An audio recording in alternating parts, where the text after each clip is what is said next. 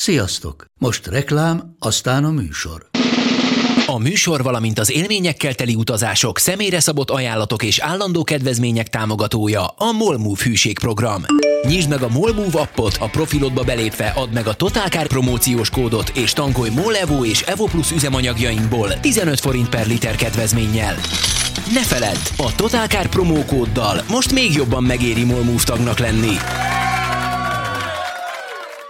Vége a reklámnak, jön a műsor.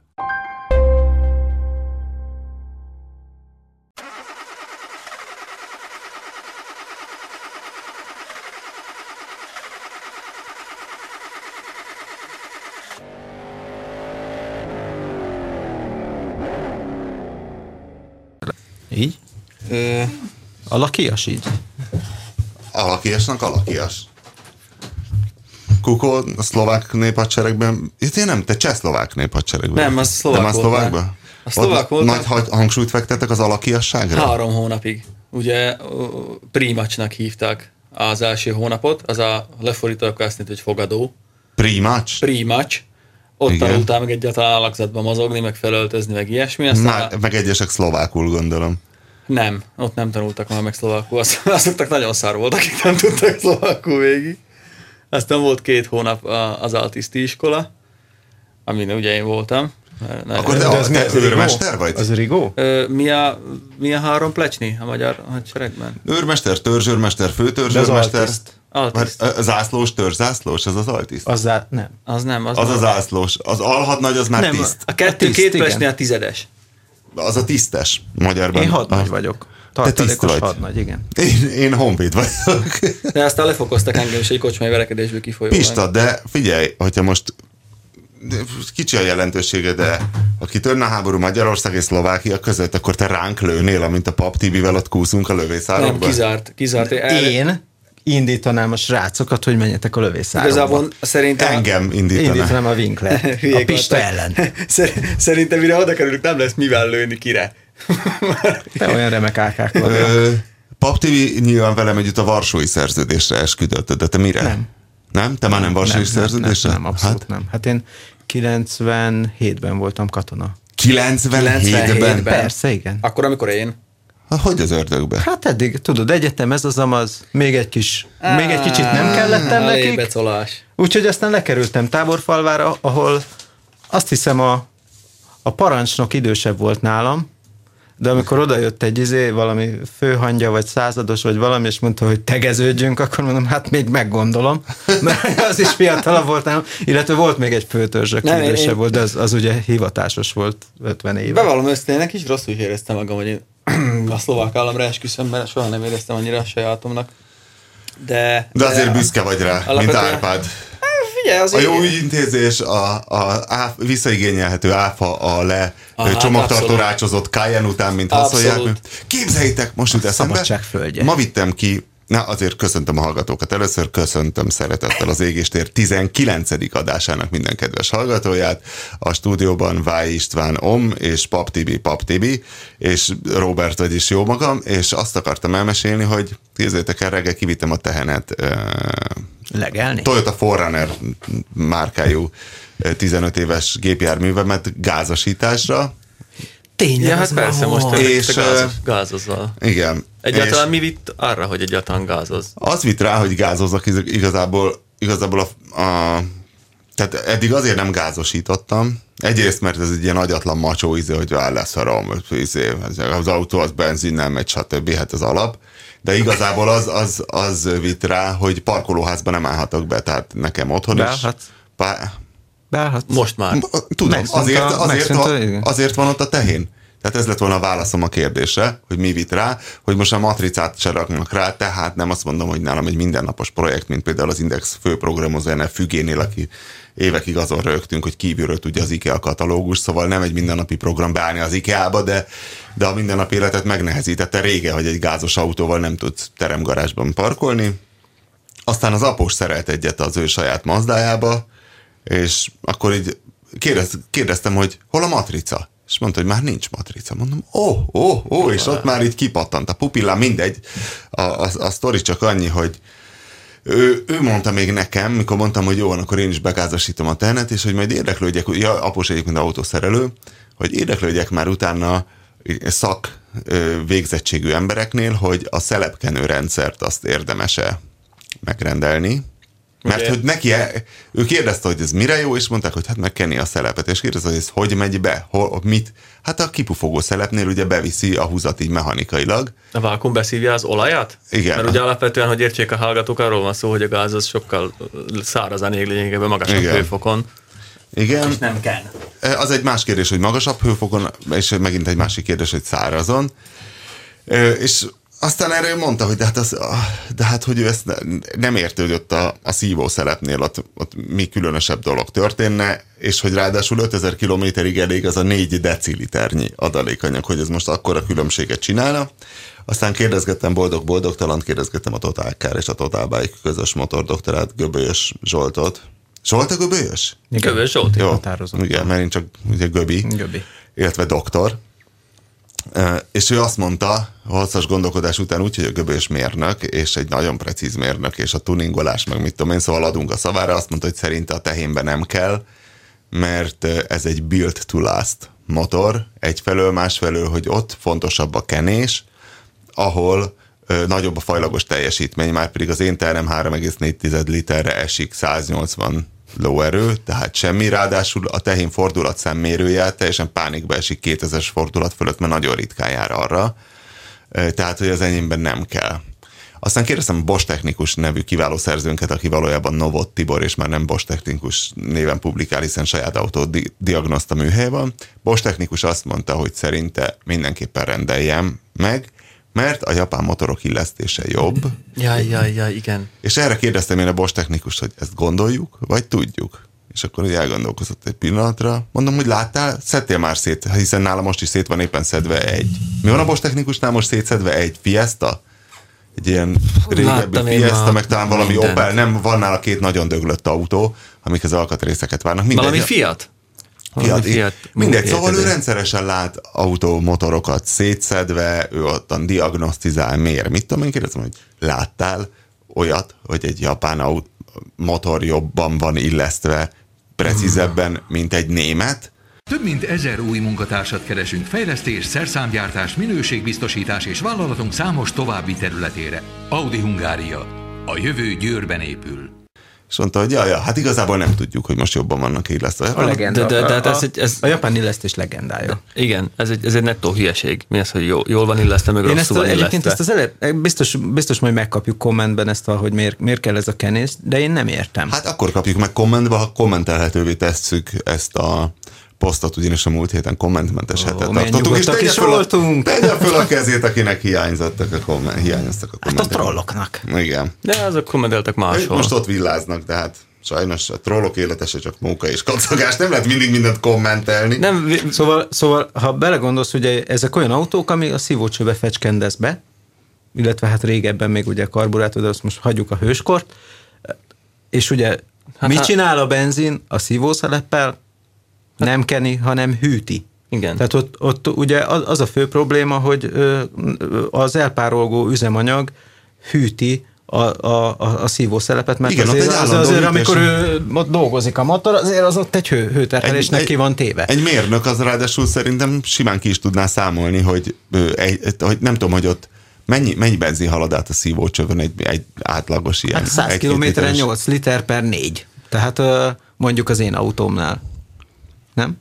Igen, és egy mérnök azt ki tudná számolni, hogy ennyi párolgás, mennyi hőt van. Nyilván ez függ az autó méretezés, és akkor megvan, hogy mely autók érzékenyebbek erre, és melyek nem. Jó, de figyelj. Például én utána néztem fórumon, hogy a 4AFM motor a Toyotánál, ami egy 1.6-os benzines, az a végtelenségig, és marhára nem égnek be a szelepei, és nem tudom mi. Hogy néztél ennek utána? Hát van Toyota Klub fórum. De ott ezt vitatták, hogy abszolút mekkora... téma, igen. Sőt, Index fórum is van, azt hiszem. De mit akarok alapvetően? Itt nem az a baj, hogy ez a rendszer van, csak ugye ez nem azért kell, hogy kenjen, hanem hogy hűtje a szelepet. Nem értem ezt az egész kenés kérdést. Tehát, hogy ott elengedsz a levegőben olajat? Vagy mit fecskendez be?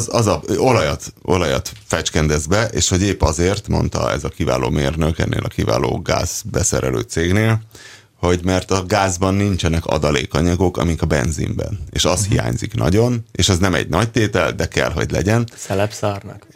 Például a szelepszárnak egész pontosan, igen. A szelepszárhoz nem is jut. Tehát oda nem nagyon tud eljutni. Azt megértem még ott a szelepüléknél, meg ugye a szelep az mindig úgy van benne, hogy egy mindig féloldalsan működtető, hogy forogjon, tehát hogy ne egy helyen verje szét, hanem egyenletesen kopjon össze meg minden. Tehát, hogy van ott mozgás, oké, hogy eljut oda, csak nem hiszek benne vallásosan. Hát figyelj, biztos, hogy majd valaki megmagyarázza. Egy olyan 40-50 ezer forint a különbség egyébként ez a kétféle rendszer van ilyen szelepkenés, na mindegy. Akkor rögtem el magam, amikor mondta ez a kiváló mérnök, hogy tehát akkor jó, akkor kérem a mechanikusat, mert van elektronikus is.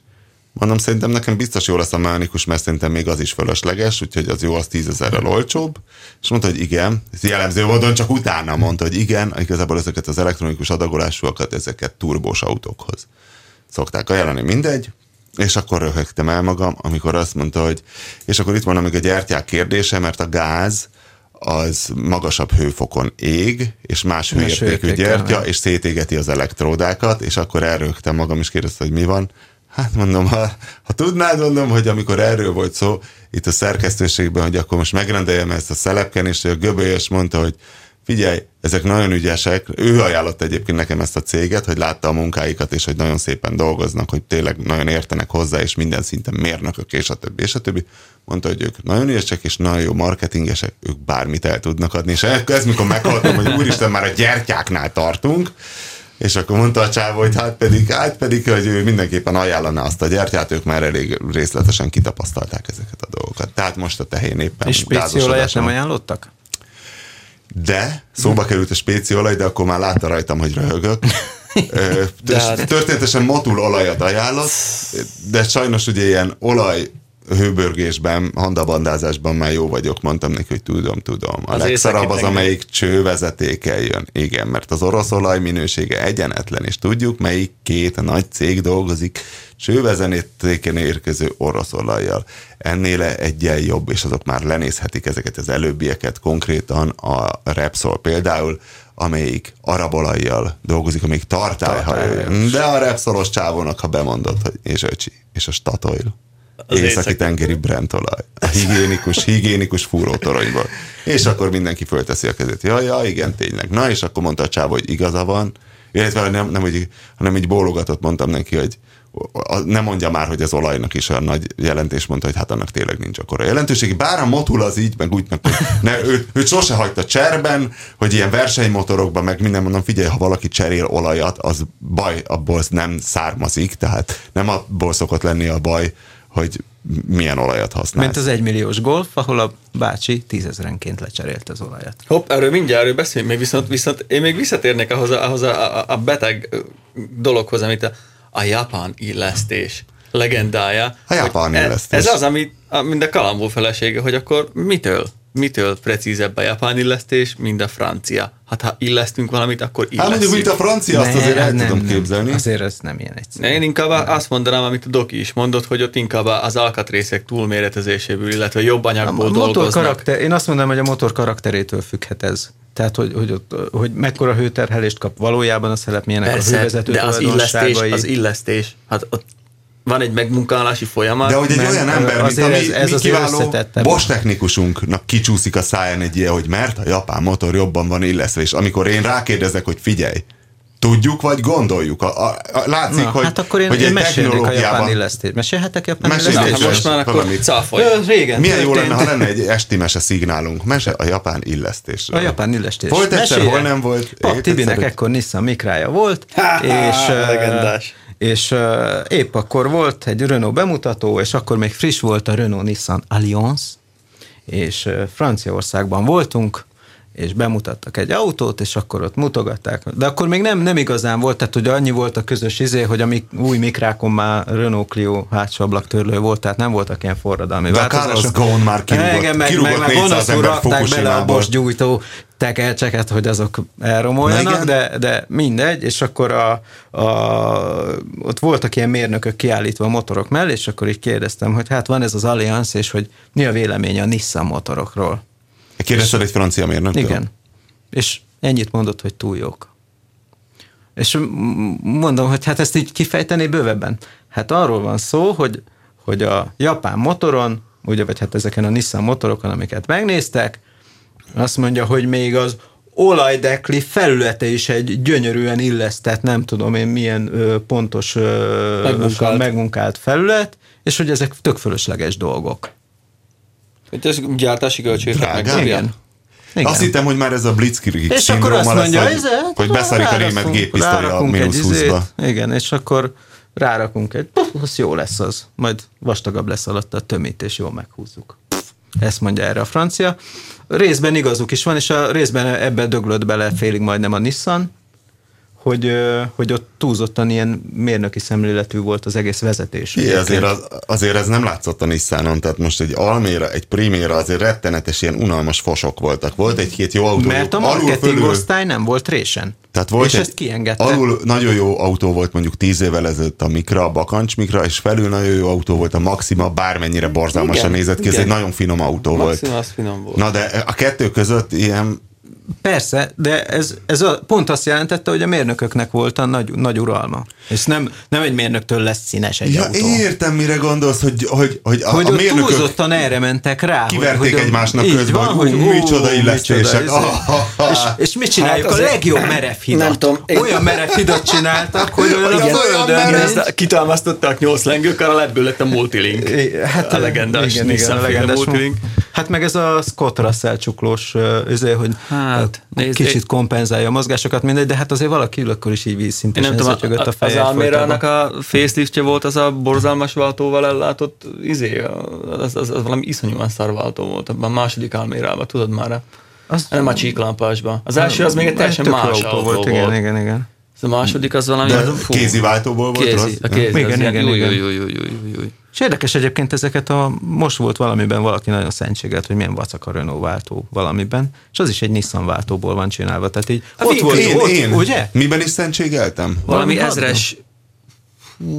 Tudod, mi volt? A Toyota Aygo. De nem, valami Renault-ban volt. Renault volt, és valaki izélt, hogy milyen vacak volt az a váltó, és az egyben egy Nissan váltó, amit elkezdtek aztán Spanyolországban gyártani.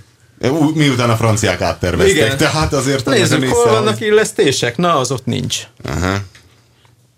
Na mindegy, szóval holnap megyek majd az autóért, az a vicces, mellékesem. Mondtam az embernek, a munkafelvevőnek, hogy egyfelől jönni fog a göbölyös merő, akkor erről akar írni egy cikket, hogy akkor tényleg ez a gázszed beépítés, hogy megy, mikre kell figyelni, stb. Mi hogy működik egyfelől. Akkor mondom, olyan 1 körül majd jön a göbi, és 2 körül jön a Bosch technikus, mert Bosch technikus barátunknak pedig az a mániája, hogy mindent kitisztít. Tehát én múlt héten kivittem hozzá a tehenet azzal, hogy melegen úgy indul csak a tehén, ha rálépek a gázra, tehát sima kulcselfordítása nem, és erre egy 4800 plusz áfás áron meg is javította úgy, hogy a pillangószelepet és környékét kitisztította, mert mint kiderült, nem tudott átmenni a levegő. Igen, ebben valahogy nagyon hisz ebbe az ultrahangos tisztításban, nem figyelsz oda, akkor a fogadról a fogkövet is lenyomja. Ez egy sprével be. Nem. Van egy 6 csöves ilyen berendezés, egy ultrahangos 6 ilyen üvegcső, azokba belerakosgatja, V8-as vagy 8 hengeres motornál 4-4-enként, de a tehénnél pont jó.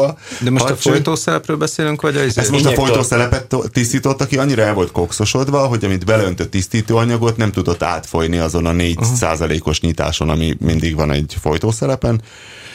És aztán még egy kicsit borongott azon, hogy hát igen, manapság már így 2012-ben végképp kiment a divatból az, hogy tisztítsanak autóalkatrészeket, hanem az van, hogy amíg teljesen el nem hagyja magát, és kuka, és nagyon kíváncsi vagyok, ez igazából egy kísérlet, hogy vajon a tehén az most meddig fogja nálam húzni, hiszen nyilván a gázszed beépítés alsóhangon 360, de számolok nekem 400 000 forintot, körülbelül ezt mondjuk egy év alatt azért nagyjából behozza, de sokáig meg akarom tartani, és mondjuk, hogy 20 évesen, az 5 év múlva 20 éves lesz a tehén, hogy vajon milyen benyomást kell. Úgy, hogy tényleg ki van tisztítva, megkapja azt, amit egyébként... És milyen tiszta olaj fog lejönni róla? Hát ugye a gáz az egy kicsit ki is kokszolja a lerakódásokat, ez kiégeti. Hát egyrészt kiégeti, másrészt ugye nem szennyezi el az olajat. Mert például... Tudom, hogy vannak hallgatóink, akikben most felvetődik a kérdés, hogy mennyi a különbség az égéshőben, 850 fok körül van a benziné, és egy plusz 150 a gázé, megkérdeztem. azért annyira nem egy finoman túlméretes motornál, de nem olyan sok. Szóval mindegy, a tehén legyen tökéletes. Ez egy csúcshőmérséklet, tehát ez nem egy állandó hőmérséklet, nyilván a környéken melegebb van. Szóval érdekes, amit mondasz ezzel a motortisztítással kapcsolatban, mert nekem amikor megvettem a Volvo-mat, az egyik selling pontja az volt a nemzeti érzelmű szlovák srácnak, hogy én nem is adtam volna el neked. Mert ez az érték elhagyja az anyaországot. Nem tudta ő, én meg véletlenül illeszkedtem, mert hogy nem egy bombergyöki volt rajtam egy ilyen terepszínű rövid nadrággal, úgyhogy közülük valónak gondolt, és ő mondta, hogy itt van, tessék a szervizszámra arról, hogy ki volt tisztítva a motor, és tényleg be van pecsételve a szervizkönyvből, volt egy ilyen komplet motortisztítás, ilyen belülről valahogy kikokszolták, vagy valami, és ezt régen csinálták ezek szerint. De ez nem biztos, hogy rossz egy motornak. Nem, biztos nem rossz. Hogy hívják az injektort magyarul egyébként? Mert ott a befecskendező szelep. Befecskendező szelep, mindig befecskendező szelepként emlegették. A Bosch technikus pedig azt hiszem, hogy a pillangó szelepet mindig folytó szelepként emlegeti. Azt is csinálja. Oké. Hát ritkán röpköd, mint egy pillangó. Ugye a folytogatással szabályozzuk. Igen. Mellesleg bebizonyosodott már százszor. Ezt hívják mennyiségi szabályzásnak. Bebizonyosodott már a cikkei alapján, hogy sokszor nagyon egyszerű dolgok miatt szívnak iszonyú súlyos 10 000 forintokkal az emberek. És ugye ez a baj, ez egyébként nagyon ingoványos terület, hogy ez a baj a szervizekkel, hogy odamész, hogy hát rádogjuk a komputert, mutat valamit, kidobunk belőle egy ilyen 300 000-es alkatrészt, berakunk egy újat, és ugyanolyan rossz marad. És akkor jönnek az ilyen Bosch technikus típusú emberek, akik oda jönnek egy kis ultrahangos tisztítóval. Hát meg az oszcilloszkópjukkal. Én ezt nem tudnám csinálni. Hát ez olyan sziszifuszi. Mit csinál a Bosch technikus az oszcilloszkópjával? Mindent. De mondjuk, meséljetek, hogy folytassuk az esti mesét. Volt egyszer, hol nem volt? Volt egyszer egy Navot Tibi, meg annak 3 oszcilloszkópja, találkoztak, mentek az úton, találkoztak egy rossz autóval, és erre azt mondta Tibi, hogy oszcilloszkóp, édesfiam. És akkor tovább. De hát mit meg tudsz? Én ehhez alapvetően nem értek. Az mit csinál? Az kiad egy hangot, az megrezgeti, és megnézi a rezgést hova? Gyújtás jeleket tudod figyelni rajta. Minden elektronikus jelnek a lefolyását tudod figyelni. Az oszcilloszkópnak van egy ilyen kerekképernyő, és ott van egy színusz görbe szaladgál. Ez a hőskorban volt, amikor a D17-es bomba azok radarjára emlékeztet. Az oszcilloszkóp. Én kicsit a stroboszkóppal keverem fejbe, ez nem villog, ugye? Az oszcilloszkópot tudni kell olvasni, az benne a nagy trükk. Az iszonyat nagy tudomány tényleg lágalappal tízi előtt. Mivel pingeli az autót? Tehát mi az inger, amit az autó rá egy ilyen csipesszel ráköti az adott, vagy a motorvezérlőre, máshol fog egy testet, és érted? Ja, aha. És ott az időbeni lefolyását tudod a dolgoknak. És akkor ugye múltkor volt a gyújtótekercs, és igen. Hopp, ott van egy kis ficak. És amit én észre se vennék, hogyha nem karikálsz be nagy pirossal, hogy figyelj. Csak hogy amikor indul el, akkor nem tudom, akkor kicsit olyan kehes, és akkor az ilyen szakembereket hogy hívják? Mert én azon csodálkoztam, vagy illetve néztem, hogy a Bosch technikusnak mi az istennyila a munkaköri leírása, és azt hiszem valahol benne az irodában láttam, hogy motordiagnoszta. De ezek, akik ilyesmit csinálnak, mert én ilyen fajta szakemberrel még sose találkoztam, mindig csak autószerelő van, de nyilván nagyon jó dolog, ha valaki talál egy ilyet, de egy országosan vannak ilyenek, hogy autódiagnoszta, tehát mondjuk...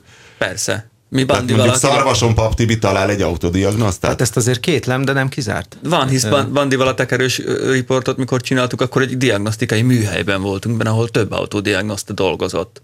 És nem csak a kilométerórát tekerték vissza, hanem tényleg diagnosztizáltak persze, hiszen ennyi elektromosság egy mai modern autóban nyilván törvényszerű volt, hogy kiépüljön rá egy iparág. Valószínűleg egy ilyen oldalhajtás lett a okosabb autószerelőkből. Ez az autószerelők kockái tulajdonképpen. Ők a kockák, csak épp ők az autószerelők kockái, nem a programozók.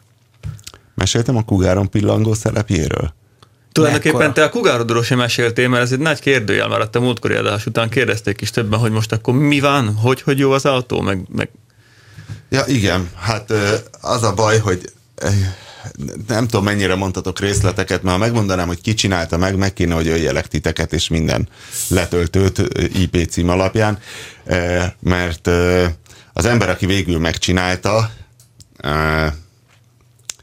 még mentünk egy próbakört az autóval, és aztán beérkeztünk a műhelybe a próbakörre, és mielőtt kiszálltunk volna, mondta, hogy és egyébként az a kérése lenne, hogy ő nem szeretne szerepelni. Ő olvasta a Cougar hányattatásait, ő ebben az általános magyar-amerikai autós vendettában nem szeretne semmilyen szinten részt venni. Minden esetre az nagyon jó, nekem pozitív jel volt, hogy a jól ismert amerikai autós fórumon őt szitták. Ez egy szerelőnek csak a legnagyobb dicséret lenne, hogy valakit ott szidnak. Néztem én is, ott egy konkrét ember szitta, és arról mesélt is ő nekem, mert egyszer mondtam neki, hogy hát igen, tényleg nem is kell, hogy írjak róla, hiszen neki amúgy is jó híre van. Erre mondta, hogy ajjaj, azért az nem úgy van, és elmondta ezt a konkrét esetet, hogy volt ember, aki odavitte egy Mustangot, és nagyon kevés pénzből akarta megcsináltatni, és ő mondta, hogy mennyibe kerülne ez és ez. Magyarán taknyolásra akarta rávenni. Taknyolásra akarta rávenni, és utána nem csinált meg bizonyos dolgokat, amiket együtt lehúztak a listáról, és aztán, na mindegy, szóval az egy ilyen projekt volt, de egyébként valószínű viszonylag jó híre van. A lényeg az, hogy ami a legnagyobb bajai voltak a Cougarnak, az egyik a váltója, hogy nem váltott föl, és nem váltott vissza. Tovább, hogy a fék, hogy fékezésre keresztbe fordult az autó. Ezeket elvittem kedd reggel, Nyegle volt tanumra, aki behozott, és elhoztam másnap azt hiszem 2-kor telefonált, hogy kész, és tényleg kész volt. Na és annyira megindultunk most, hogy van a Power Big Meet nevű autós találkozó, a világ legnagyobb autós találkozója a svédországi Västeråsban, egy kicsit a Csikós ponttól lelőhelyének, hát nem mondom, hogy közelében, mert onnan még szerintem egy 400-at kaptatott ő fölfelé a skandináv félszigeten. Itt még nincs hó állandóan. Talán itt még nincs állandóan hó, és itt van a világ legnagyobb autós találkozója, ami egyben amerikai autós találkozó, illetve eredetileg nagy teljesítményű autók találkozójaként volt meghirdetve. Tudjátok, hány autó van? 2000 fölül, nem? Hát ha így kérdezed, akkor 4500. 17. Aha. 17 000. 17 000. 17 000. Mert ugye annak idején, mikor a Cougart megvetted, akkor a parkoló, hogy a Västeråsi repülőtér az, és Buick Bandi, aki ennek a kiváló szerelőnek az egyik ügyfele, Buick Bandi már 2-szer volt Västeråsban. Ja, mellékesen találjunk egy munkanevet erre a derékszerelőre, hogy ne kelljen mindig körülírnom. Csoda Csabi. Mindegy. Már nem ez a neve természetesen. Szóval Csoda Csabi, amikor kérdeztem tőle, hogy... a mester. A mester, ez az. A mester, bár ez Mazda mesterrel akkor összetéveszthetővé tenni, de nem, az sima mester, igen. Tehát amikor a mesternek mondtam, hogy mit szól ő ehhez a helyiségnévhez, hogy Västerås, akkor mondta, hogy hát ez milyen csodálatos. Hát az tényleg ilyen 15-17 000 autó, hogy tavaly is 17 volt, tavaly előtt is 17 000 volt, és hogy ahogy Buick Bandi is mesélte, hogy mondott több típust, hogy mit tudom én, 58-as Buick Specialből 207 darab állt egymás mellett. Tehát ilyen vicinális típusok és évjáratokból 100-ával minden. Még nem is tudom, mondtak valami Mustangot is, nem is tudom, hogy valamilyen Mach 1-es, vagy valamiből volt 2, ami egyébként Európában 1 van, abból volt ott 2, szóval, hogy sokan vannak. Lényeg az, hogy minden mester, mint Buick Bandi azonnal azt mondták, hogy igen, de ne a Cougarral menj, mert ők még nem érzeznek ekkora potenciált a Cougarba, mondta a mester éppen tegnap este, hogy össze kéne érni annak az autónak, tehát nyugodtabb lenne, ha a jövő ilyenkor mennék vele, de hát most már a család meg van indulva, hogy akkor elmegyünk Västeråsra, és most akkor a Cougarral kell járkálnom, és figyelnem, hogy... Amit te azért mellesleg nem bánsz, azért ezt a hallgatóknak mondom. Én robogózni jobban szeretek, megmondom őszintén. Ezt én nem hiszem el, hiszen ma reggel is, ha láttak volna Winklert, amilyen elégedett arccal begördült a rámpára a Cougarjával, épp kint dohányoztunk, akkor nem hinnék azt. Annak szól csak az elégedettségem, hogy ti látjátok és halljátok. Nem, tulajdonképpen... Ebédnél is láttuk. Ott ültünk a kínaiban, és elsuhant. Miért? Hát mennyi, minél többet, most az van, nem, hogy mennyi vele sokat, hogyha esetleg valami gebasz van, akkor... Ja, és az érdekes, hogy csinált rajta dolgokat, még ezen kívül ilyen apróságokat, az hát szóval rengeteg mindent ott mutogatott, na és akkor most mentünk egy hétvégi tesztútra, kíváncsi voltam, hogy egy országúti fogyasztásban mit tud a Cougar, és csináltunk egy Budapest, Kecskemét, Soltvatkert, Kecel, Budapest. Soltvatkerten voltam. Soltvatkerten. Ott fagyiztunk egyet, ott van egy az ilyen... nagyon jó, az a fagyizó. Hát igazából szerintem nagyon jó, hogy van Vasalbert melszobor, mert az fagyizóba tényleg kell. Tehát azt elismerem, és kell egy nagy Magyarország is a tetejére. De ez is jó dolog. Ott? Utak. Soltvatkert, Kalocsa környéken, ilyen tükörsima nyílegyenes utak vannak. Kellemes, tehát tényleg a Kugárnak való utak voltak.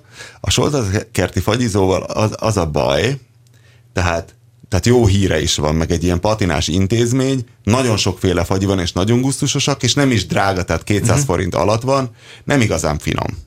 Ez van. Látványfagy? Tehát, igen. Tehát valószínű az van, hogy ennyiből nem lehet tényleg igazán jó fagyit, ahogy a Csaba utcai nő mondta nekem, a Csaba utcában Budapesten a Déli pályaudvar közelében, ha valaki arra jár, érdemes megnézni. Még beszélgettem ott a hölgye régebben, és ő elmondta, hogy egyfelől tradicionálisan ő mindig a buszjegyhez lőtte az áráját a fagyinak, amikor a buszjegy 1 forint volt, ő 1 forintért adta, stb. Azt mondta, hogy most már nem tudta annyira lentartani, mert ő nem kap állami dotációt. És mondta, pedig hogy inkább kaphatna ő, mint a BKV. Mondta, hogy őt nem érdekli, hogy a Daubnernél 150, meg hol mennyi, ő 300 alatt nem tud jó fagyit csinálni. És tényleg az vagy, ott belenyalsz bármibe, és kiugrasz az ablakon, és az a Soltvatkerti az igazából egy jó program oda elmenni, főleg, hogy Kecelen van ez a hadimúzeum a közelben, tehát az is jó, de annyira nem nagy szám, tehát nem annyira finom a fagyi. Nagyon, rengetegféle van, szerintem legalább 50 féle van, sokkoló, és gyönyörűen vannak ottan tálalva, de nem egy olyan emlékezetesen finom fagyi. Na mindegy, 300 kilométer olyan tempóban, hogy a mester, majdnem mindig kimondom a nevét, de hát én hallgatok, mint a sír, szóval a mester mondta még tegnap, hogy ő is a feleségétől megkapta, hogy látták a Kugárt, elment a tanyájuk előtt, mert valahol arrafelé van valami tanyájuk, és hogy a felesége mondta neki, hogy látod, fiam, te nem bírsz ilyen normálisan krúzolni, mert hogy tényleg ilyen 80-100 között, tehát ilyen 90-es cruising volt, mert tényleg az országúti fogyasztásra voltam kíváncsi. Ugye a Kugárral voltam útkor egy 60-valahány kilométeres köröm, egy kísérletképpen még akkor a mester előtt, akkor azt hiszem 17 liter volt a fogyasztás, de ott nagy volt a statisztikai hibahatár lehetősége, 13,1. Az teljesen jó. Az kifejezetten keveslen, mondjuk hozzájárul az is, hogy 90-es tempónál 1400-at forog.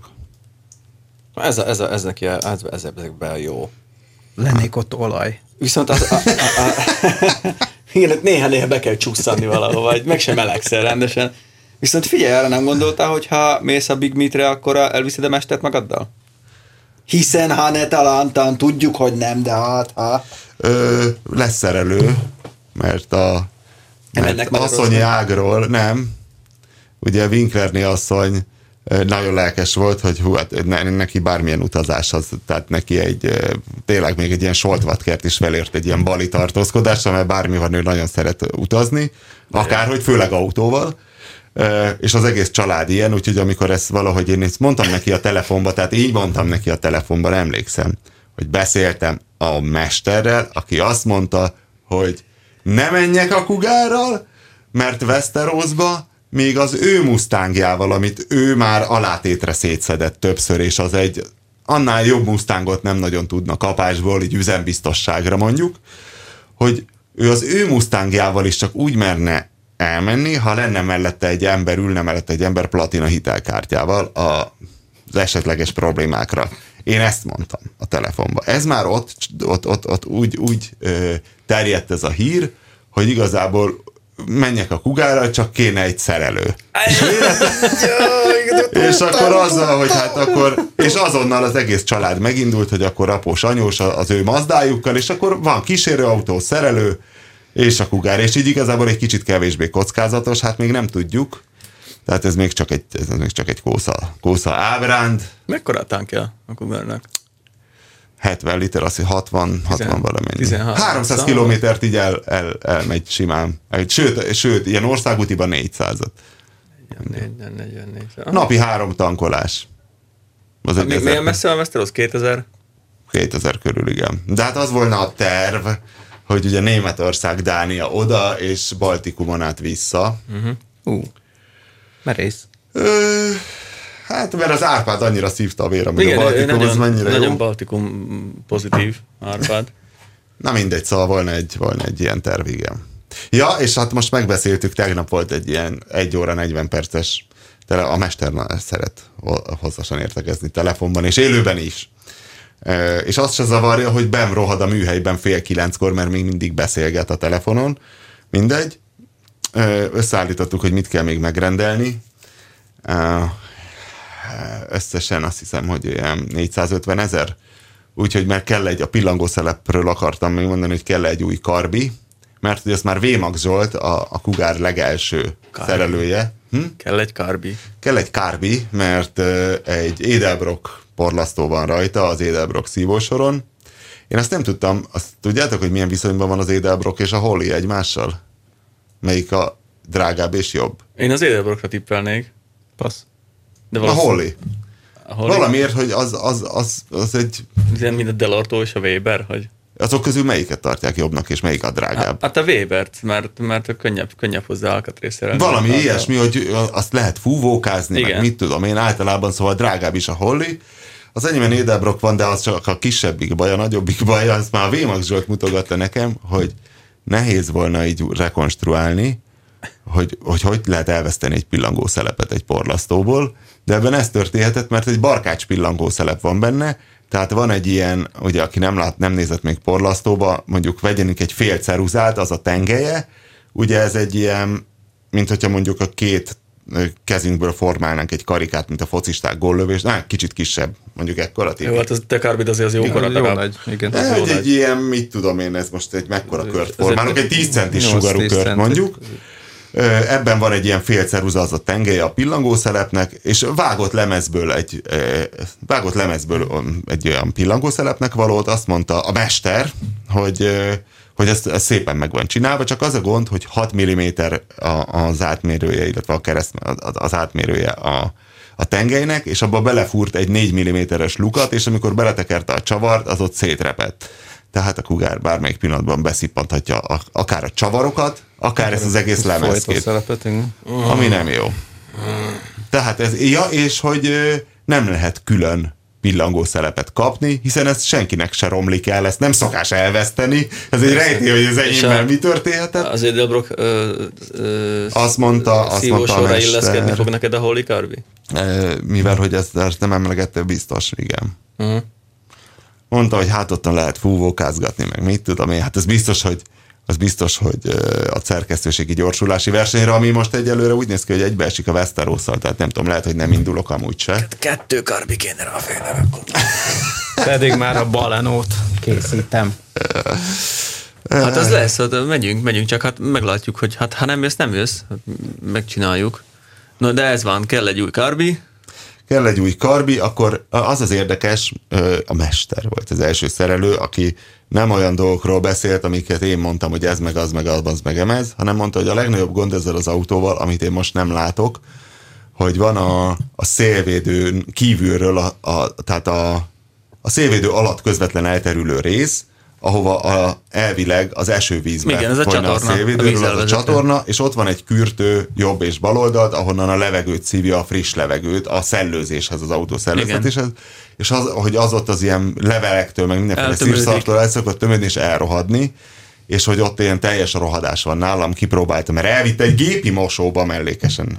Tehát ezt megérzem, hogy gépi mosóba elvitte, amit sose bocsátok meg neki. A viniltetős autódat. A viniltetős autómat, mert szerinte, mit tudom én, vannak... kell. Megpróbálta átfújni, és nem jött át rajta, vagy... Befolyt a víz a műszerfal alatt, és mondta, hogy ez kész, azt kell kicserélni, ezért van az én autómnak ez a rettenetes poltergeist, mindenféle elektromos anomáliája, hogy most például mondtam neki, hogy van egy olyan jelenséget tapasztaltam, fölkapcsolom a helyzetjelzőt, és kigyullad a balindex. És azt mondja, hogy igen, erről tud, nem kell félni, valójában az index nem megy, csak a visszajelző. És ezek vannak, hogy tudod, hogy bekapcsolom a reflektort, és megszólal a lehet, hogy az elektromos antenna is azért... Simán, azt mondta, hogy bármi lehet. Bármi lehet, tehát akkor az még egy ilyen 70 000, akkor... Hál' Isten, akkor van még a fogaskerekes motorvezérlés, mert azt mondta, hogy a vezérműlánc meg van nyúlva, és nem javasolja, hogy másik láncra cseréljen, mert ezek az utángyártott amerikai, még ha a Made in USA vezérműlánc, akkor is nagyon szarok, hogy 1-2 ezer kilométer után már ki van nyúlva, tehát fogaskerekes vezérlés valami 60 000 forint, vagy 70. Kicsit zajosabb lesz, de az tényleg az örök kétfélét lehet választani, van a zajos fogaskerék és a csendes fogaskerék. Hát mondjuk abban a kipufogó robajban nagyon nem fogod hallani. Azt is mondta a mester, hogy ő ízlése szerint ez nagyon halk. az én kipufogom. Ez Hulk? Igen, mondom, ez Hulk Hogan, ahogy a Palóc mondja ezt a kipufogót, hogy szerint egy kicsit hangosabb kéne, mondtam, hogy nem kéne ennél egy picit hangosabb, meg hát van még ugye a Baronsz által odaácsolt váltó-tartó, nem tudom én minek nevezzem, konzol, amit tényleg én sose láttam. Igazából mi? Nem a Panhardrud. A Panhardruddal, attól lerepett, azt mondtam, hogy a jobb hátsó alváznyúlvány, az egy kirepesztett belőle egy kis háromszöget, azt meghegesztették. Ez amikor így szemre berakunk egy Panhardrudot, és annyira megfeszíti a vázat, hogy a váltó-tartó konzol, amikor ugye bekerült az új váltó, ami az overdrive miatt hosszabb, és ezért kihenkölték belőle a régi merevítőt, és henköltek oda egy másikat, amelyikre ránézni is rossz tényleg, és mondta erre a mester, hogy ez egy teherviselő elem, tehát azzal kéne kezdeni valamit. Az is, ami 50 rugó, egy olyan eredeti szart oda. Szóval így... De ezt még Westerosi? Először, ezt Westerosi meg be akarod? Köszönjük a részvételt, Pista! Nem, nagyon sokáig írtam ezt a Taxis cikket. Ezt még Westerosig be akarod rakni? Én meg a Trónok harcát néztem még késő éjszaka, abban is van Westeros. Egyébként szerintem onnan nyúlták. Ez a Westeros, ez nagyon ilyen fantasy regény, ilyen kardozósan hangzik, nem megyünk Westerosba. Egész Skandinávia. Mész Mordorba. Igen. Lehet, hogy jó lemezeket fogsz hozni, valami jó zenét hozzá majd. Hát manapság, a Sweet Country. Viszont erre a vízelvezető... Hát mire Rednex együttes? A vízelvezető csatornára jut eszembe, hogy képzeld el, hogy annak idején, még megboldogult Mazdám idejében, úgy gondoltam, hogy majd most teszek bele riasztót, mert mégis kell, mert olyan helyen laktunk, hogy ahol indokolt. És a jó nevű, tényleg a jó nevű céghez vittem el Pozsonyba. Hova rakták a riasztónak a vezérlő egységét? Nem szélvédő alá? A szélvédő alá a vízelvezető csatornába, ahol ugye víz folyik. Ezre akkor jöttem, amikor beálltam a mosóba, hát kicsempészett mosónak lecsukódott az ajtaján, kint rágyújtottam, és 5 perc múlva, amikor befolyt oda a víz, elkezdett a kicsempészett mosóba üvölteni az autó 160 decibellel. El tudod képzelni, milyen hágja volt? Az jó. De hát bemenni nem tudtam, mert ugye folyt a mosás, és végig üvöltöttem, majd, hogy kezdett kinyílni ugye a mosónak felgördülni az ajtaja, így hangosodott, és akkor így azt látták az emberek, hogy ilyen kis résen bevászok, és tépem ki a kábeleket a vízéből. És visszavitted a jó nevű műhelybe? Nem, nagyon felbaszottam, kiszereltem az egészet a fenébe, és a szirénát azt odaadtam az apósomnak, hogy alkalomattam már csengőként használhassam. Az garantáltan hallani fogja az egész falu, hogyha hozzájuk jönnek. Ez vállalhatatlan egy szarmeló volt, ahogy az be volt oda rakva. Na jó, de erről ennyit. Mosóról jut eszembe, egyszer volt, hogy voltunk kint Prágában, még ilyen motorpressze időkben, és mosattuk a kocsikat ugye fényképezéshez, és nézzük már, hogy nyomtam a Tetriszt a telefonomon, hát ez a Gergő, ez csak nem jön ki a mosóból, csak nem jön ki a mosóból. Gergő az egy nagy darab ember, mondjuk ki, és egy Fiat Stilót mosatott, aminek már azért elég vaskos volt az ajtaja, és dudál. Mit dudálgat ez ott be? Unatkozik? Vagy mi? Hát mondjuk ennyi ideje van benne a mosóban, akkor ezért. De megkerültük az épületet, oda mentünk előről, megnéztük, és ott látszott, hogy van ez a szárító, ami ugye mozog le föl, és a rúda, hogy megy előre-hátra, végig szárítja az autót. Na ebben ugye van 2-3 villanymotor, meg fúvók, meg minden. Na ez úgy, ahogy van, rászakadt az autóra.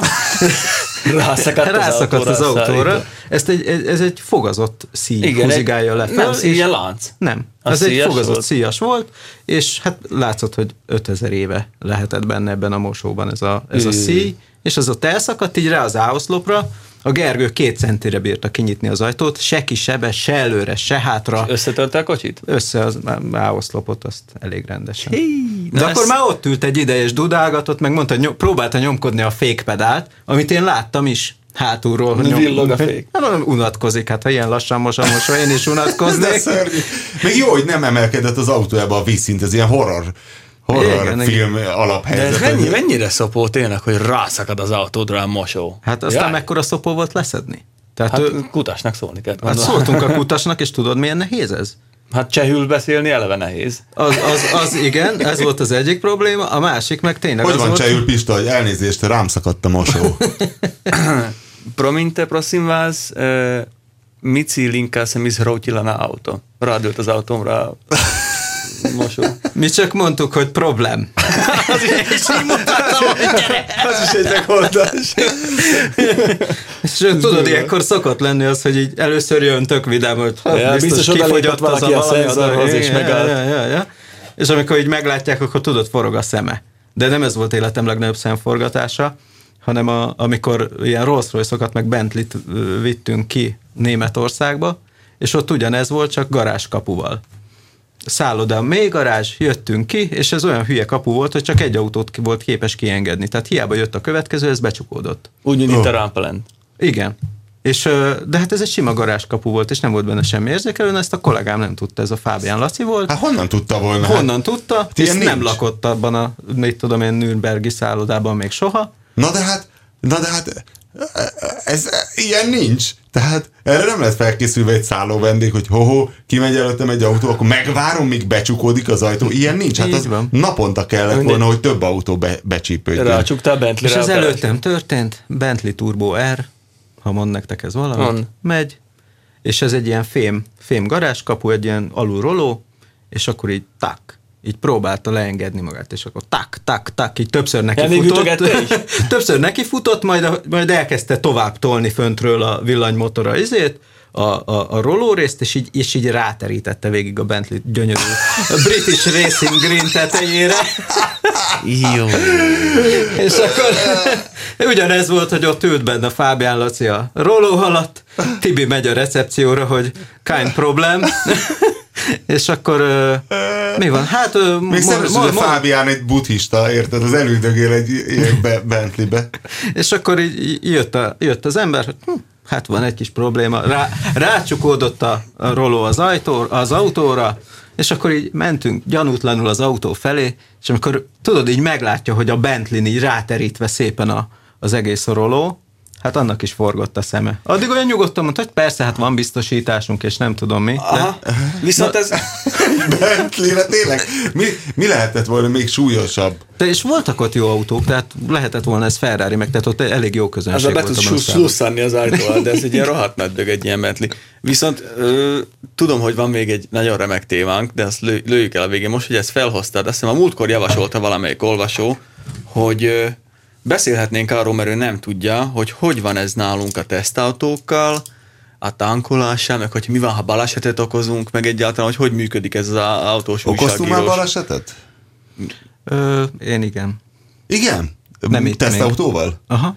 És? Mi volt? Hogy okozta balesetet? Volt, tudod, van mindegy, aki nem ismeri Budapestet, az Árpád hídra van itt a Dagály utca, vagy hogy hívják itt, igen, a strandnál van egy ilyen felület. Névfürdő utca, ez az. És ott régen egy ilyen nagyon ilyen gyorsítósáv kezdeményszerűség volt, és nem voltak jól fölfestve a sávok sem, meg egy kis járdasziget, ez még a felújítás előtt volt, és akkor milyen Ford Focus, amilyet még Magyarországon nem láttak akkor, amikor megjelent az előző generáció, olyannal voltam, és hát kicsit kialvatlan is voltam, meg minden, meg egyszerűen ott úgy néz ki a kanyarodó sáv miatt, mint hogyha egy sávval beljebb jönne, aki jön.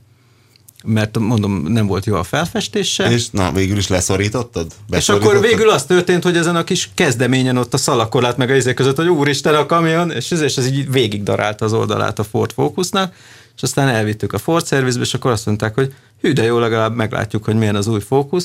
Hát meglátták. Tehát leszakította a lökhárítót, meg mit tudom én. Tehát nem volt nagy kár, de a halálfélelem az komoly. Na jó, de hogy olyankor kifizet? Az önrész. Hát általában ugye ilyenkor az irányelv, hogy az önrészére áll felelősséget az ember, vagy a cég, hogyha jobb a munkáltatója, mert hát azért mindenki hibázik, azt azért lássuk be. De én is már fizettem ki, mit tudom én, felnit. Igen, ilyenek vannak, szóval általában ez úgy működik. Én egy Kia-nak fizettem a hátsó lámpáját és a lökhárító horpasztás önrészt, ami valami 25 000 volt. És természetesen a közlekedési bírságokat, azokat mi fizetjük, hisz azt az importőr általában továbbítja. Meg a benzint szomorúan. De az önrészt is, javarészt, attól függ, hogy a cég hogy egyezik meg velük, de általában úgy van a szerződésben, hogy az önrészére az újságíró vállalja a felelősséget, ami egy 20 milliós BMW-nél mondjuk egy 5%. Most eszembe jutott hirtelen nekem is egy egyben mosós és károkozós sztori, még nagyon totálkár hajnalán, amikor még nem tudtuk, hogy most akkor a Porsche Hungáriával jóban leszünk, vagy rosszban, egy ilyen tapogatózó jellegű transporter tesztautót kaptunk.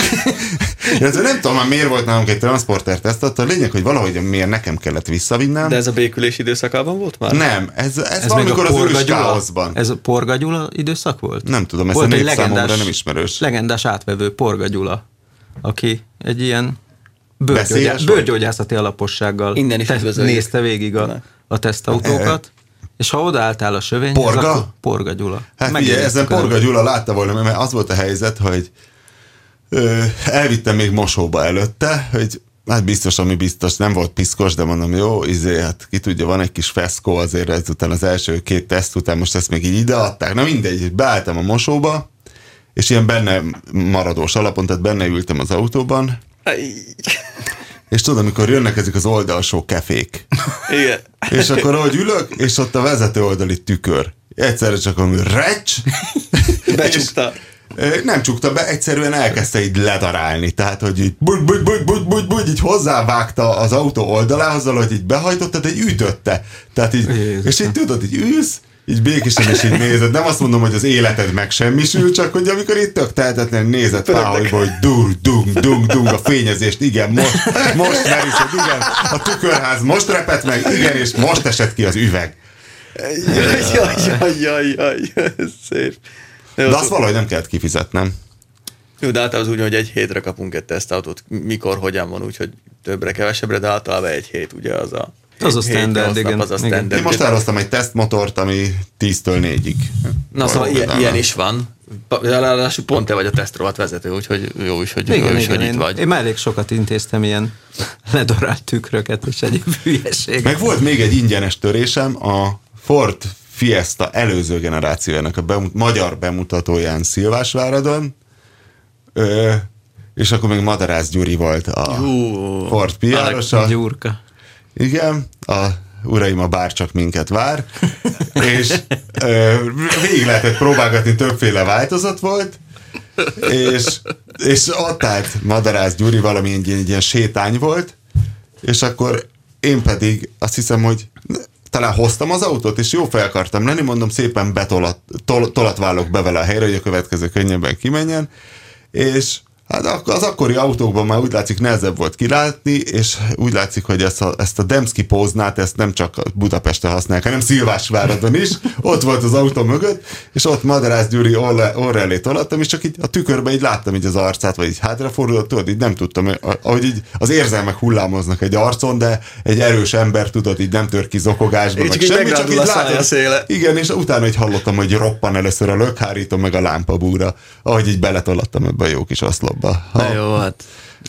PR-os orra. De tényleg ott előtt egy 10 centivel nézhettem végig, hogy a kretén, vagyis én, a 10 töri össze az autót. Na jó, én meg ma ütöttem el operatőrt. Na és nagy kaland. Na, viszont nézzük meg, hogy ütötték el ezt a szerencsét.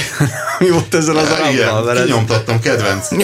Ezen sírtam. A Mire jó a magyar rendőr című műsor keretében. Tehát ugye ez egy érdekes kérdés, hogy mire jó a magyar rendőr, hogy a magyar terrorelhárító ugye például arra jó, hogy Brad Pitt-től elkobozza a puskákat. Hatástalanított puskát. És tényleg a tech egy komplet zombi inváziót akadályozott meg ezzel, hogy idejében lefülelték. Én múltkor láttam a tévében egy akciójukat a 8-kerbe, ott elég határozottan mozogtak, viszont azt meg kell hagyni, hogy... A határozott mozgás nagyon megy. A flexelőset láttad? A rácsot az ajtóról. Flexeltek. De azt ott nem kérdeztek, öregem. Ott ez a baj, hogy néha jobban tennék, ha kérdeznének. Ugye volt ez, amikor beparáztak a rokonok, az meg volt, mikor a nagymama, hogy megölte a gyerek a nagymamát. Ez egy pár hete volt a sztori, hogy beparáztak a rokonok, mert hogy együtt élt egy nagymama és egy unoka, és hogy nem vette föl a telefont a nagymama. És a gyerek se. És valamiért nem tudom, miért gondolták, hogy a gyerek megölte a nagymamát, biztos valami rosszat olvastak, vagy valami hülye krimit néztek. És akkor aztán valahogy mégis fölvette a nagymama, azt hiszem. Nem, azt hiszem, hogy a rendőröket hívták ki.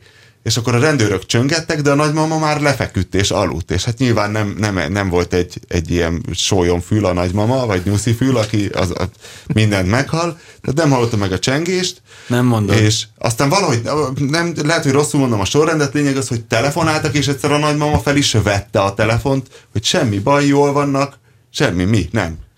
de olyan furcsa volt a hangja a nagymamának. Ez az, amikor valaki már magába beszél valamit. Mária, édesanyám, ezt nem hiszem el. Majd ezután azt hiszem, nem tudom, hogy a terrorelhárítók vagy a kommandósok, nem tudom, a rendes rendőrségi bigfa nyelven hogyan van. Lényeg az, hogy a csávókám otthon volt, de klasszikus zenét hallgatott fülhallgatóról. Tehát ő csendesen érted, headbangelt. Egy szál alsó gatyában, a fotelben Wagner. Van ilyen? Ez nem elképzelhetetlen.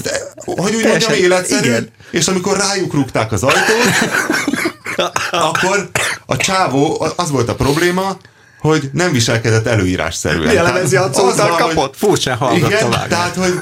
Tehát, hogy nem tudom, ellenkezett vagy valami, tehát érted, ha maszkosok rádrugják az ajtót, a lényeg az, hogy 50 000 forintra ezért megbüntették a csávót még. De várjál már, mi az, hogy nem viselkedett előírásszerűen? Most gondolj bele, hogy főzd. Ellenszegült biztos. Van ilyenkor egy amit szót kell fogadnod a rendőrnek, akkor is a kámzsavarra, tök mindegy, hát mit tudsz csinálni egy alsógatyába, átlátod a helyzetet egy másodperc alatt? Nem, nyilván. Hát nem, valószínűleg megkérdeztem, mi a faszom van, érted? És ez már kimeríti nem előírásszerűen. Igen. Na mindegy, szóval... Értetlen. Igen. Szóval Index híre 2012. június 5. De ez már másnapi hír, mert hét volt az első, ugye? Igen. Arabokat vertek Szegeden. Igen. Most már a keddi, az első verzió igazoltattak, állapotuk kritikus, de nem életveszélyes. Igen, igazoltattak egy arabot. Azt mondja, autóval üldözték és szándékosan el is gázolták, mielőtt eszméletlenre verték volna. Állított a kórházi ágyából adott interjújában a Szegeden megvert arab sakkozó. Az Egyesült Arab Emirátusok Sakkszövetségének elnöke szerint a rendőrség tőlük már bocsánatot kért, és elismert, hogy a rendőrök hibáztak. Az ügyészség ismeretlen tettes ellen nyomoz. Szándékosan elgázolták, majd eszméletlenre verték, nyilatkozta az emírségekbeli a National napilapnak Saud Mohamed Al-Marzuki, az Egyesült Arab Emírségek Sakkszövetségének rangidős tagja. Egy rangidős arab sakkozó. Mit csinált Királni, mert verte a parasztokat? Tehát igen. Most martot adtak. A verés következtében az amúgy asztmás Al-Marzuki ott bár... Pista, figyelj, ez annyira így magában ez még nem volna vicces, hogy 5 bordája eltört, melkasán és hátán bevérzések vannak. Együttérzés című műsoreleminket hallják. A National beszámolója szerint, és akkor vigyázz Pista, mert most pukkadozni fogsz, a verés közben leállt a légzése is. Jelezte, hogy nem kap levegőt, Al-Marzuki a fiatal emírségekbeli sakkozó. Pista most előadja. Egyébként az van, hogy egyébként ketrecharcban, tehát MMA-ban vagy UFC-ben az van, hogy lekopogod. Azt le tudod kopogni, de ezeknek a rendőröknek, akik ezt a kiváló intézkedést foganatosították, úgy látszik, hogy nem néztek ketrecharcot. És az a helyzet, figyelj, tehát Al-Marzuki a fiatal emírségekbeli sakkozó Salim Abdurrahman kísérőjeként járt Szegeden, aki egyébként Lékó Péterrel együtt készült. Tehát tudjuk, ezek mekkora huligánok. A Lékó Péternek a nőügyeivel, drogozásával tele van a magyar sajtó. Most Veres kapcsán felmerült a leve is. Vigyáznia kell most. Figyelj, Salim és én a szállodánkba sétáltunk vissza. Ez egy elég szörnyű kihágás. Útközben egy csapat részeg férfi lépett hozzánk és zaklatni kezdtek. 1,5 kilométerre lehettek a szállodától, amikor egy kis autó gurult melléjük, amiből magyarul üvöltözni kezdtek velük. Nem értettük, hogy mit mondanak, kértük, hogy beszéljenek angolul. Erre kiszálltak a kocsiból és felénk indultak. Amikor a hotelhez értünk, elgázoltak az autóval, aztán kiugrottak és ránk támadták. Mondtam, hogy vigyék a pénzem, és próbáltam jelezni, hogy nem kapok levegőt, de addig ütöttek, amíg már tényleg leállt a légzésem. Miután majdnem eszméletlenre verték, felállították és az iratait követelték. Igen. Igen. Határozott intézkedést foganatosítottak. Azt mondja, idézet, meglepődtem, amikor azt mondták, hogy határrendészek. Mondtam nekik, hogy a hotelben lakom, és legálisan vagyok az országban. Azt is megkérdeztem, hogy miért nem beszélnek velem angolul. Na, hát ezt mondjuk... Egy határrendésztől mondjuk jobban kérdezi meg. Hát persze, hát speak Hungarian or die. Az Magyarország. A határrendészek ezután elmentek, Al-Marzuki pedig elájult. Abdurrahman időközben értesítette vendéglátóját, Lékó Péter saknagymestert. Jézusom. Idézet, a rendőröket nem tudtuk hívni, hiszen rendőrök támadtak ránk, de Péter jött és kórházba szállított minket, tehát kvázi egy happy end. Most akkor képzeld el, hogy megy két ilyen sötétbőrű, 47 kilós gyerek az utcán, szemüvegüket tisztítgatják, jönnek épp egy Bambiról. Nagy valószínűséggel öltönybe, mert ezek mind öltönybe járnak, tehát a Kasparovot se látta még senki mackó alsóban. De hát nem is, ezek mackóban volt. Ritkán, nem tudom. De csak az, hogy mire gondol a rendőr, érted? Tehát kizárólag a bőrszín. De most agresszív külsejük van? A szírsakkozóknak, vagy? Nem szír, emirátusokbeli. De arab. Biztos valami gyanús volt. Valami bűncselekményre utaló magatartást tanúsítottak, például csendbe mentek. Sétáltak. Ez országimás központ ajánlásával. Tényleg, és akkor gondolj vele, hogy hogy mesélj el ezt otthon? Megyek a hotel felé, azok kiúrik egy pólóból. Szarrávernek, majd a végén kérik az irataikat. És ezek a rendőrök. A határrendészek, szóval tényleg gyerekek. Mint a kopó, ha vérszagot érez, először üt, aztán kérdez, hogy az angcsapda énekelte. Gondolj, ugrálnak a fején a bakásba, ő meg feltartott kézzel. Csávó valamit mondani akar, rúgja még rajtam ezek. Hát és ez az intézkedés ugyanonnan jön, mint az emlékezetes Gyurcsány takarodgyos tüntetések idején a gumilövedékezéses időben. Ugye volt egy ember, egy nem tudom, hogy pakisztáni, kurd, valamilyen fogorvos, aki ott lakott valamelyik belvárosi utcában, és éppen hazament, és bevitték, és azért verték szarra a rendőrök, mert egyfelől cigánynak nézték, ami már számukra egy alaposok, másrészt nem volt rajta sérülés, és ez se tetszett nekik. Hát most csináltak. És csináltak, vele is az volt a baj, hogy egy kis bőrszín, pigment problémájú volt velük a rendőrségnek. Hát a gyerekek, de tényleg. Szóval tényleg ne várjunk csodákat, tényleg jobb, hogyha nem is szólnak hozzánk, csak letrafipak szólnak, és utána kiküldik a számlát, mert hát ez lesz így az intézkedésből. Hát igen. Hát ez szép. Ez volt a kedvenc hírünk erről a hétről. Szerencsétlen gyerekek. A Lékónak milyen rossz lehet magyarázkodni. Figyelj, ők nem úgy gondolták meg. Hát ennél nagyobb szégyent, hogy hirtelen nehéz volna egy országra hozni. Nem rossz gyerekek, csak azt hitték, hogy ez nem te vagy, meg nem tudták meg, ne menj el. Sajnos pont ebből az irányból jönnek hasonló bőrszínű emigránsok.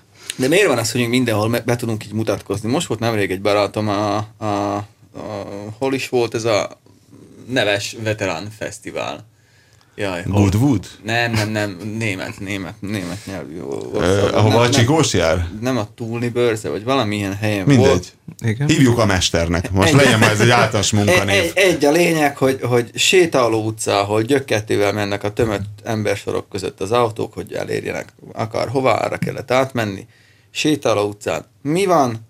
A magyar-amerikai autós közösség kétjeles tagja leállnak versenyezni, majd az egyik hátulról telibeveri a másikat, de úgy, hogy totál összetöri az autót, így látványosnak. Nem most nekem szólogatsz be, Pista? Jól érzem, hogy a magyar-amerikai autós közösség? Nem, csak azt mondom, hogy érted, ott, ahol mindenki viselkedni tud, mert emberek között megyünk, ott mi meg tudjuk csinálni. Ott mi vagyunk az oroszok. Ott mi vagyunk az oroszok, neki megyünk a saját haverunknak, aki előttünk megy, hogy hogyan, hisz ha gyökkettővel mész, akkor nem mész neki, mert behúzzad a kéziféket, még ha nincs féked akkor is.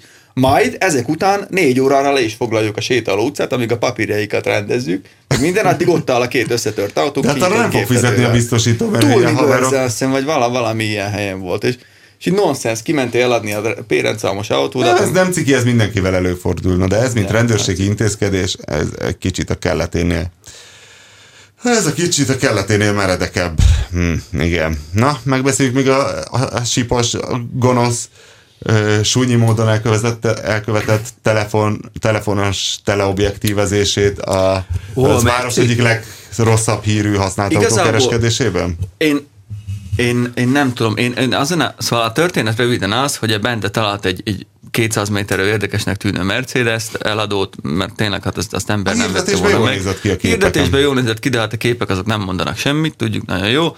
Annyi volt, hogy kiment a Sipozzoli, megnézte, azt hiszem a kezében lévő iPhone-nal körbefotózta, hogy mekkora egy összehány trágyalé az egész kocsi, szöges ellentétben azzal, amit a kereskedő a szövegben állított, hogy hibátlan műszaki alapotú, meg nagyon megbízható, megkímélt, lehet, hogy megbízható, de hogy nem megkímélt, az 100%, mert szóval nagyon trógerül nézett. A fekete festéktől nem kímélték meg. meg a gittől sem. Szóval semmi köze nem volt az autónak. Nyugodtan adják gittet, most nincs itt a Csikós. De a legszebb az, hogy a kereskedő aztán a kommentekben... A Csikós egy ilyen kit náci? Kittes.